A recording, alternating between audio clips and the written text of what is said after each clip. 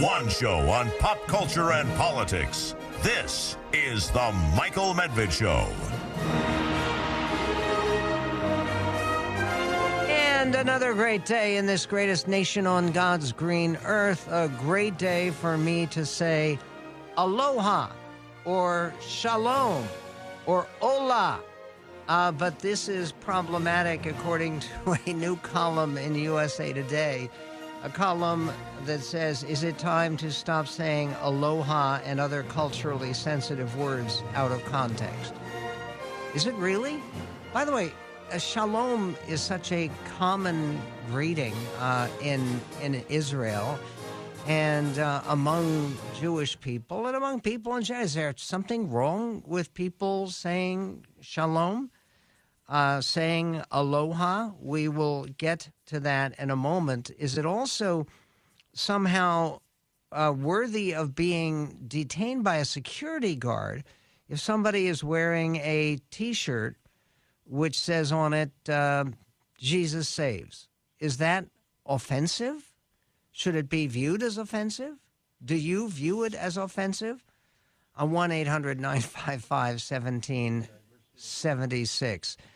And diversity in action, we have a piece in the New York Times that actually points out that diversity trainings may be doing more harm than good.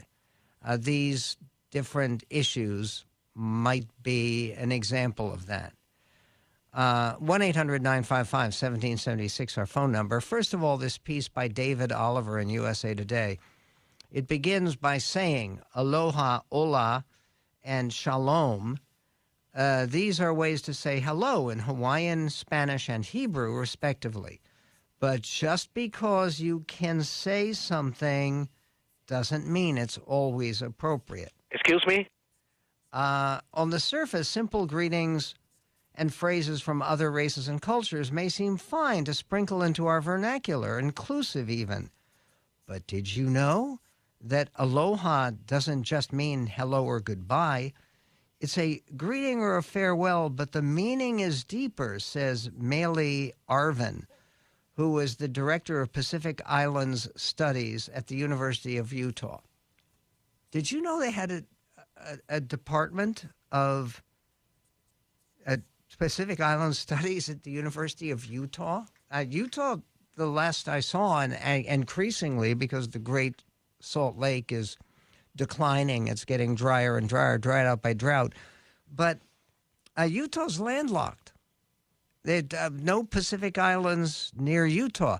I think part of why this may be a center or a location is because one of the very early missionary efforts in the Hawaiian Islands that helped to determine that the islands would be part of the United States rather than an independent kingdom was from Joseph Smith, the original prophet in the LDS Church.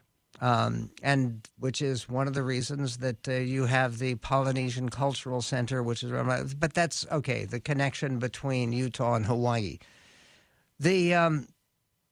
The director of the Pacific Islands Studies at the University of Utah, whose name is Maile Arvin, says, one of my Hawaiian language teachers taught it to me as aloha means recognizing yourself in everyone and everything you meet. So that's like everyone and everything all at once? No, I know it's everything and everywhere all at once. It's Oscar frontrunner. If you're not Hawaiian and you say it, it could come off as mockery, says David Oliver. And that's just one word to think about. The use of certain words requires education, knowledge, and the foresight to understand when they should or shouldn't come out of your mouth. Really? Intention matters most, he says. Dropping hola or shalom to someone you know who speaks Spanish or Hebrew, for example, isn't something to worry about. Actively don a fake, exaggerated accent and say those words, therein lies the problem. Like saying ni hao to some Asian Americans who aren't Chinese. This could be both ordering, othering, and a microaggression. Really? What we need is a critical consciousness in our public around language, says Jeffrey McCune, who's director of the Frederick Douglass Institute of African and African American Studies at the University of Rochester. It's at the University of Rochester because that's where Frederick Douglass ended his life. He's buried there in Rochester. He says language is too critical to our culture that we don't just casually use language in ways that might offend or even do harm to certain groups of people. Let me say, it is almost impossible to imagine as one of the groups of people that they talk about in this article, Jewish people, namely. I cannot imagine a situation where it would be offensive for someone to say shalom. Okay, if somebody is coming up and they're about to vandalize your Jewish community center by putting swastikas on it and they say shalom, that's offensive. But that's not a usual context. Just basically saying shalom to somebody is, I mean, really? That's offensive? If you say ciao to someone who's Italian American, is that offensive? Everyone needs context before speaking another's language and culture besides their own. We have a responsibility to be somewhat judicious with our language and to have care for what we do with language. And then they have a range of suggestions under the heading of think before you speak. It says, first of all, make an effort to befriend people from other cultures. Step outside your comfort zone and talk to people who do not share our values and our experiences, says Sunny Ruckert-Chang, Associate Professor at the Center for Slavic, East European, and Eurasian Studies at The Ohio State University. You'll likely get a better feel for what's appropriate to say. Ask yourself, what are you saying, why you are saying the term?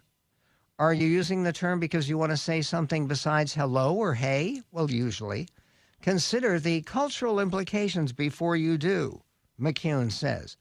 Is it to the benefit of laughter and sarcasm and satire? Or is it a genuine interest in being a part of a cultural community that recognizes the historical meaning and historical significance of various terms?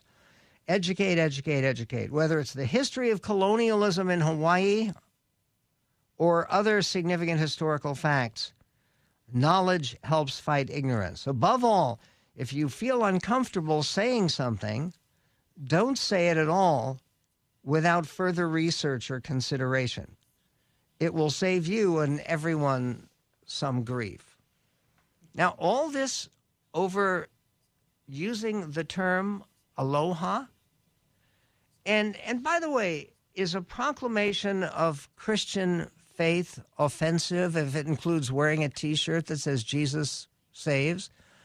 Should any non-Christians be offended by that? That's a big issue at the Mall of America, which is, I think it's still the largest shopping center in the United States, in Minnesota. And then there's an issue involving the National Hockey League, where a defenseman for the Philadelphia Flyers refused to wear a Pride Night rainbow jersey for warm-ups because he found it that it varied with his Orthodox faith. What about that? Is that offensive, bigoted, prejudicial, or just somebody asserting his own faith, which you're allowed to do in this country, aren't you? We'll be right back. 1-800-955-1776. Michael. Yes. You sound awful judging, mean, and nasty. The Michael Medved Show. Call The Michael Medved Show. 1-800-955-1776.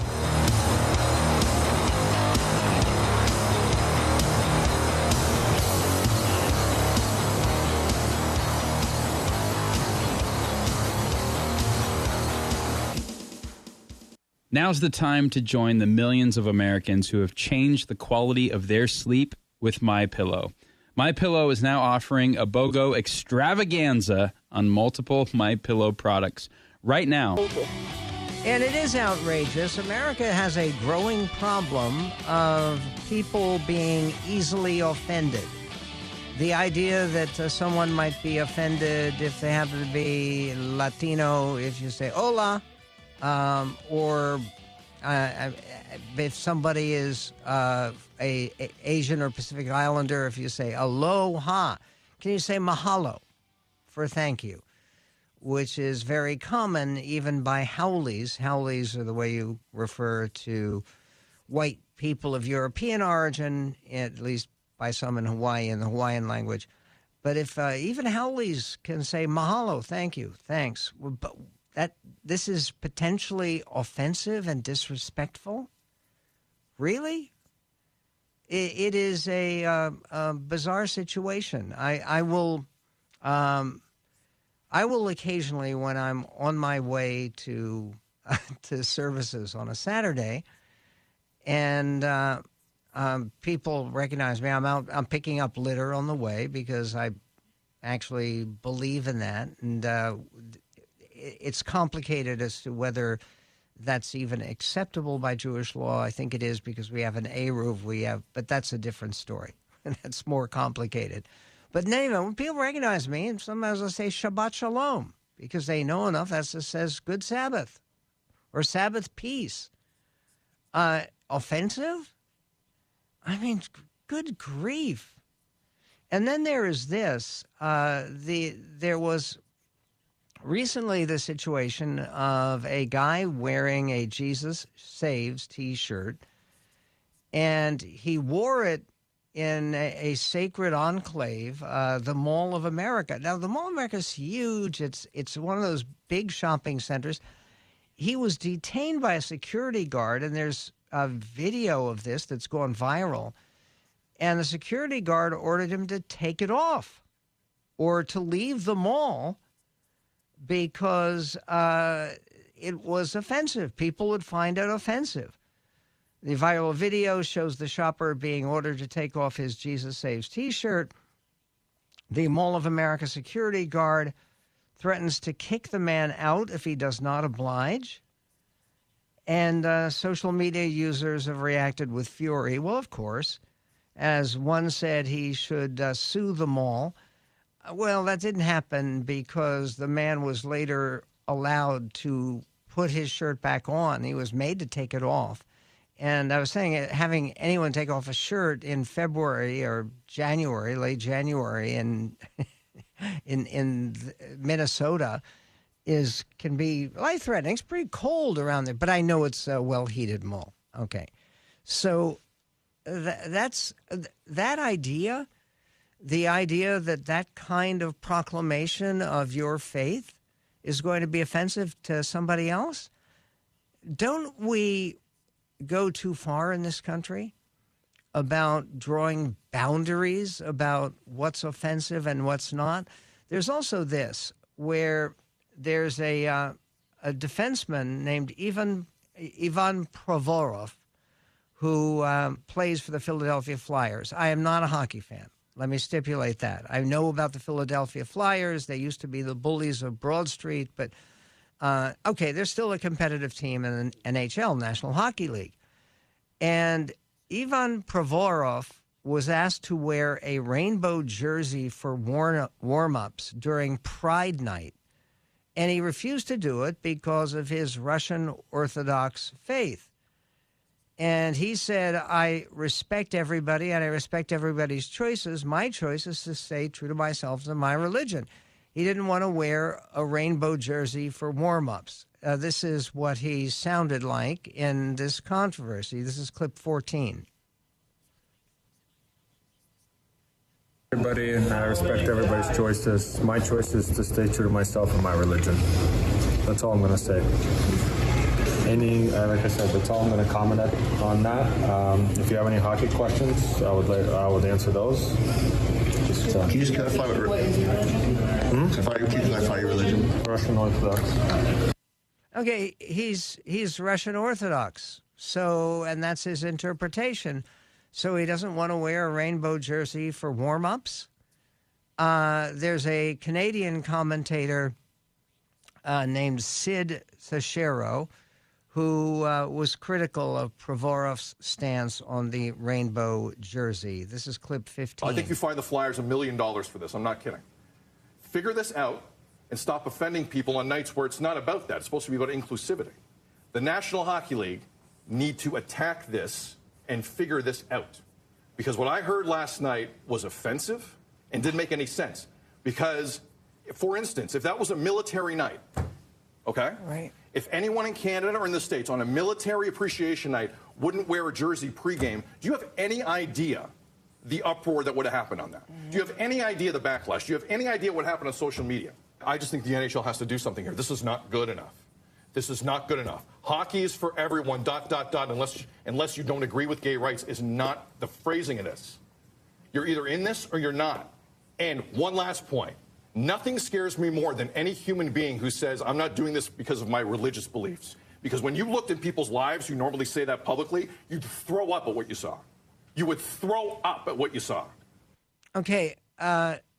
Again, isn't that offensive toward religious people? Then he reiterates the Flyers need to face a heavy fine. How ridiculous. Listen. So don't give me that. With respect. Don't give me that because no one's perfect. All right? Don't feed me the religious beliefs line. And all of a sudden the NHL is going to back off this. The National Hockey League today needs to find that organization $1 million and reevaluate how they support gay rights. Because that is insulting. That is the #1 trending topic in Canada. That is insulting what happened in Philadelphia. And if the NHL's serious about this, they say they are. We'll see. Mm-hmm. We'll see how serious they are today. Okay. Again, the idea that right now support for gay rights, however people choose to construe it, the idea of a pride night, the idea of a rainbow jersey, that this is the equivalent to supporting the Canadian military or the American military or anything else. It seems to me that this defenseman Provorov is making some unnecessary trouble for himself. What if he had just said he wasn't going to participate in the practices without making a big point about not wearing the jersey? But for goodness sake, this is one of the things that people worry about, and why all of the moves, including the Defense Respect for Marriage Act that was just passed and signed into law, which suggests, yes, that gay marriage is legal, but there are exceptions there in terms of saying that you do not have to, in your private life, your private organization, or even a public organization, go along with the idea of honoring it. Yes, it would be profoundly offensive for someone to wear some kind of...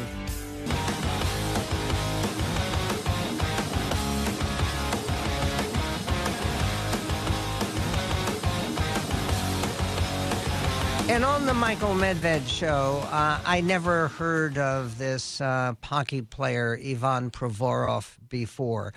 But one of the things, and I go ahead, you can send us an email or a call or something like that if you have thoughts about this. The chances are that he says he's not going to wear the rainbow T-shirt during warm-ups for the Philadelphia Flyers hockey team, NHL team, because of his Russian Orthodox faith. And Ivan Provorov is obviously of Russian ancestry. I don't even know if he's a U.S. citizen. I assume he is.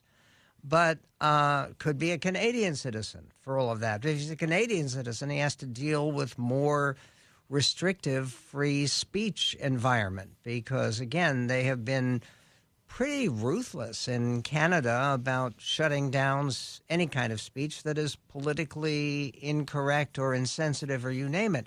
The point about this is, look, part of what is going on with Russia in the world today is the patriarch of the Russian Orthodox faith, Patriarch Kirill, is a big ally of Vladimir Putin, and they both have made a very big issue of their opposition to same-sex marriage, their opposition to any kind of acceptance of people who are gay. That's part of why they have some support on the right. Would I vote for someone like that who was devoted to... No. But does that mean that somebody shouldn't be allowed to play hockey? There are lots of people who take political positions or religious positions. It may not be my own, but that doesn't mean that you don't want the best players possible for your team, or that you should be fined $1 million, as the Canadian commentator suggested. It's ridiculous. And the whole idea, there's so many Seinfeld episodes, and I defer to my partner on this show, Jeremy Steiner, Pride of Hillsdale College, who knows these Seinfeld episodes, and he came up with one which is kind of reminiscent of the indignation that was expressed here about a hockey player not wearing a rainbow jersey for Pride Night warm-ups, not even for the game itself. And in this episode, Kramer comes to participate in an AIDS parade, an anti-AIDS parade, but he refuses to wear the ribbon. Sounded like this. Listen. Cosmo Kramer. Okay. You're checked in? Yeah, thank you. Here's your AIDS ribbon. No, thanks. You don't want to wear an AIDS ribbon? No. But you have to wear an AIDS ribbon. I have to? Yes. Yeah, see, that's why I don't want to. But everyone wears the ribbon. You must wear the ribbon. What you are? You're a ribbon bully. Hey, you, come back here. Come back here and put this on. Okay. Again, you talk about people getting offended and too offended. Around the Martin Luther King holiday, which was Monday, there was an incident in Columbus, Ohio, with a third grader at Shale Meadows Elementary School. And the boy was Noah, third grader. And Noah's teacher read aloud The Sneetches by Dr. Seuss, which was published back in 1961. And Noah said Sneetches with stars, who in the story by Dr. Seuss shun Sneetches without stars, quote, sounded almost like what happened back then, how people were treated, like white people were disrespecting black people. Okay, the fact is that not only should we be impressed, this is in a commentary by Jarvis DeBerry for MSNBC, not only should people be impressed that Noah connected a story about prejudiced Sneetches to racist people, but we should also take note of him expressing the thought in the active voice, using a subject, verb, and object. He said white people disrespected black people. It's becoming rarer that sentences about our country's racist history are structured with such clarity. And what happened was that a number of people, when they were reading aloud on this, there were people who were offended by it because they thought that there was propaganda here and that they didn't present the other side in favor of the Sneetches with stars, discriminating against the Sneetches without stars. When the show host, the school district across the nation are being scrutinized for book selections in our schools on both sides of the spectrum, so they didn't want any commentary from the school district that it selected the Sneetches. I don't even know that Dr. Seuss piece.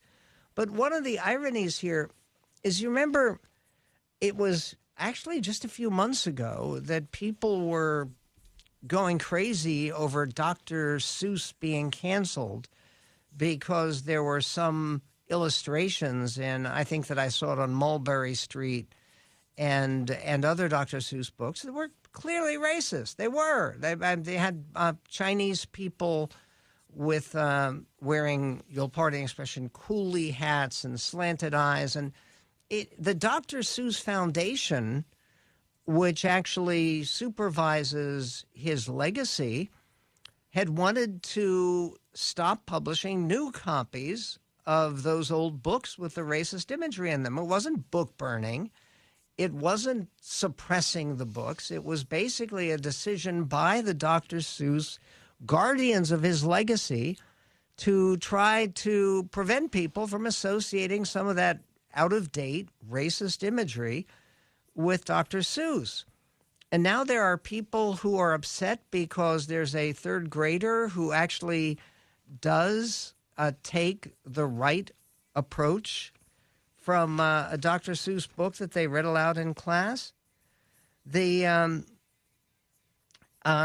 Jarvis DeBerry concludes his commentary by saying, the irony here is that the Sneetches oversimplifies race in a way that only a conservative could love. The Sneetches disliked one another, but then one day they realized that disliking one another was too costly, and they stopped. They, meaning those who'd been oppressed and those who'd been doing the oppressing, realized that, quote, no kind of Sneetch is the best, and they forgot about the stars. It's like the content of their character part of a famous King's speech that he says conservatives often quote as if it were an accurate summary of the speech itself. That famous speech was the I Have a Dream speech at the big march on Washington, where he said that someday will be a country where people are judged not by the color of their skin, but by the content of their character.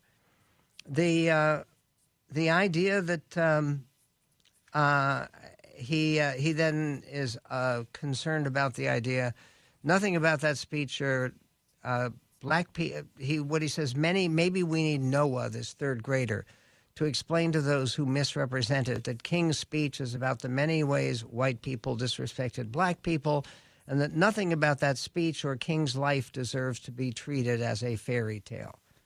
Okay, are we basically just making issues of things that are basically healthy in our society? Isn't it healthy for kids to get the message that people shouldn't be judged by something superficial as to whether you're a Sneetch with stars or without stars? Meanwhile, there are real struggles going on, struggles in American legislatures. We'll get to one of them. And then this horrible helicopter crash that occurred in Ukraine. That and more coming up on the Medved Show.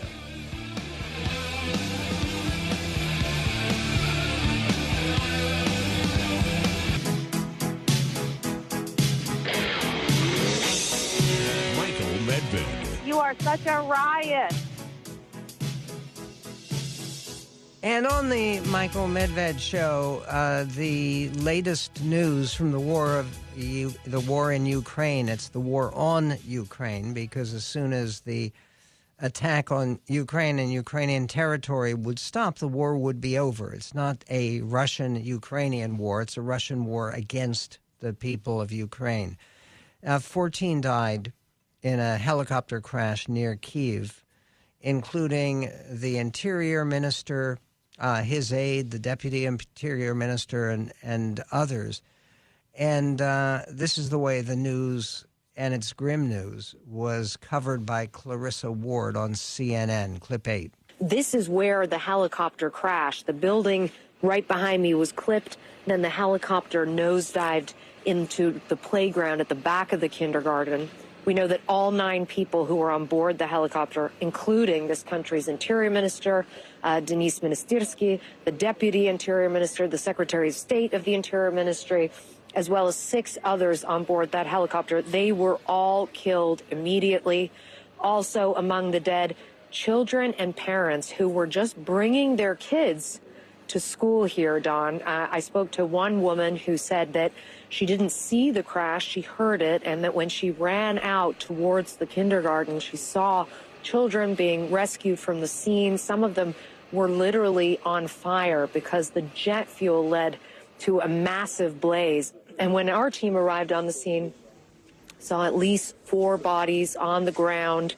There's wreckage everywhere in there from the helicopter. We've seen them remove some large pieces of the chopper just in the last hour. But so far, we don't know yet what caused this. It was bad weather this morning. Another man said he was smoking a cigarette on his balcony and he couldn't even see. He could only hear the crash because the fog was so thick.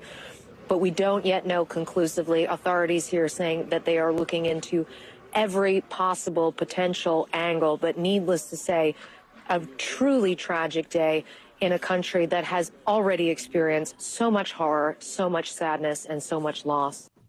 It is, and with the death toll on that apartment building that was hit by a Russian missile, that apartment building, its death toll is now 45. They had originally counted 30. There are more horrible stories about children dying in that attack as well. Is there any indication yet that this is the work of the Vladimir Putin's army? Would it have been a target, this helicopter carrying the interior minister? Yes, he's a very important person in the Ukrainian government, and the role is the equivalent of the Department of Homeland Security. And apparently it's a real loss to the Ukrainian people. There were some inspiring words, and especially considering the source. Sanna Marin is the Prime Minister of Finland, which is on its way to becoming a crucial NATO partner. And this is so significant because people used to talk about Finlandization. Finland was living under the shadow and the domination of the evil old Soviet Union because, of course, they're right next door to Russia. But here is what Finland's Prime Minister Sanna Marin had to say about the war in Ukraine. We don't know when the war will end, but we have to make sure that it will end. Ukrainians win. I don't think that there's any other choice. If Russia would win the war, then we would only see decades of this kind of behavior ahead of us. I think other countries are looking very closely what is happening now in Ukraine. And if Russia would win, then it would send a message that you can invade another country, you can attack another country, and you can gain from that. And that is a profound lesson that endangers Finland, Poland, Estonia, Lithuania, and the rest of the civilized world. And it's a message that all Americans should take to heart as well. Another message locally here, the police in the state of Washington have been handicapped recently by limitations on police pursuits that were established by the Democratic legislature. The Washington State Democrat Senator Manka Dhingra, who is chair of the Law and Justice Committee in Olympia, state capital, says they probably won't take up a bipartisan, much-needed bill to correct some of these anti-police measures. Note that if she kills it, this is a bill that goes nowhere without her support. This is clip 5. I do not have the vehicle pursuit bill scheduled in the Senate, and I'll see what the House feels like sending over to me. I think that language is problematic because it takes us backwards to a time when we had innocent people dying because they just happened to be at the wrong place at the wrong time. I think what I would be open to is actually, having our CJTC, Criminal Justice Training Commission, actually study from the perspective of what are best practices across the country. And, right now the legislation that we passed is actually policy that a lot of our cities already had. So it's, similar to what Redmond, Bellevue, I think even Spokane had. So to me, it would make much more sense to have the CJTC study best practices, take a look at national models, and come back to the legislature with a recommendation. I think this policy has become so politicized that people are no longer looking at data or best practices. They're having an emotional reaction to it. Okay, and so much for bipartisan pro-police legislation. This is Pat Lynch, a police union leader, a police officer, and president of the Police Benevolent Association for the city of New York, speaking at a rally today about misguided laws, like some of those in Washington, that embolden criminals and burden police officers. Listen, clip 12. We need them to repair the laws that they broke that allow us to do the job we're doing. They have to strengthen those laws. Why? There's no consequences any longer for shooting at a cop. We've seen it today. We've seen attacks time and time again where perps know, why be afraid? A cop can't even fight back for themselves because of the diaphragm law. You can't hold a person down. You can't safely place them under arrest. We have to realize now the streets are erupting against police officers because the laws are lax. On top of that, we don't have enough police officers. The staffing is worse than it's ever been before. Police officers are retiring in droves, and other police officers are taking this shield off and putting shields of other departments on. We can fix this, but we need the public's help. Okay, and that's New York City. It's far more acute in Seattle, where there's a real police shortage. Not a shortage, though, of films investigating one of nature's biggest mysteries. Listen. Now it's time for MedVed's Entertainment Minute. After a series of movies trying to pin down the truth of the ever-elusive Bigfoot, there's a new effort by filmmaker Seth Breedlove to locate the big hairy beast in Alaska, arguably the most remote corner of the United States. The resulting film, On the Trail of Bigfoot, Last Frontier. Sasquatches are certainly in Alaska, and they're certainly walking around, and they certainly leave footprints. They're going to be discovered eventually. They're absolutely real animals. The movie is mostly composed of dozens of Alaskans recalling their chilling encounters with various species of Sasquatch in different regions of Alaska. The camera work is often first class, with great glimpses of the great outdoors. But though they're on the trail of Bigfoot, they're far from catching up with any definitive evidence. 2 stars for the only occasionally intriguing On the Trail of Bigfoot, Last Frontier. And no, this film will not be the last word. And they actually do have some fairly well-staged footage of extras in a Bigfoot suit that look evocative, if not totally convincing. They don't pass it off as anything other than what it is. The New York Times has a piece asking, if you could choose your college again, what would you do differently? We'll talk about that. And a column by a leading conservative who says, despite everything you think you know, America is on the right track. And with everything going on in Davos, where the world's elite are meeting, that spawned lots of conspiracy theories. What are they? And The Atlantic says American religion is not dead yet. Participation in traditional houses of worship may be in decline, but what about the innovations? We'll talk about that and much more, all coming up next time in This Greatest Nation on God's Green Earth.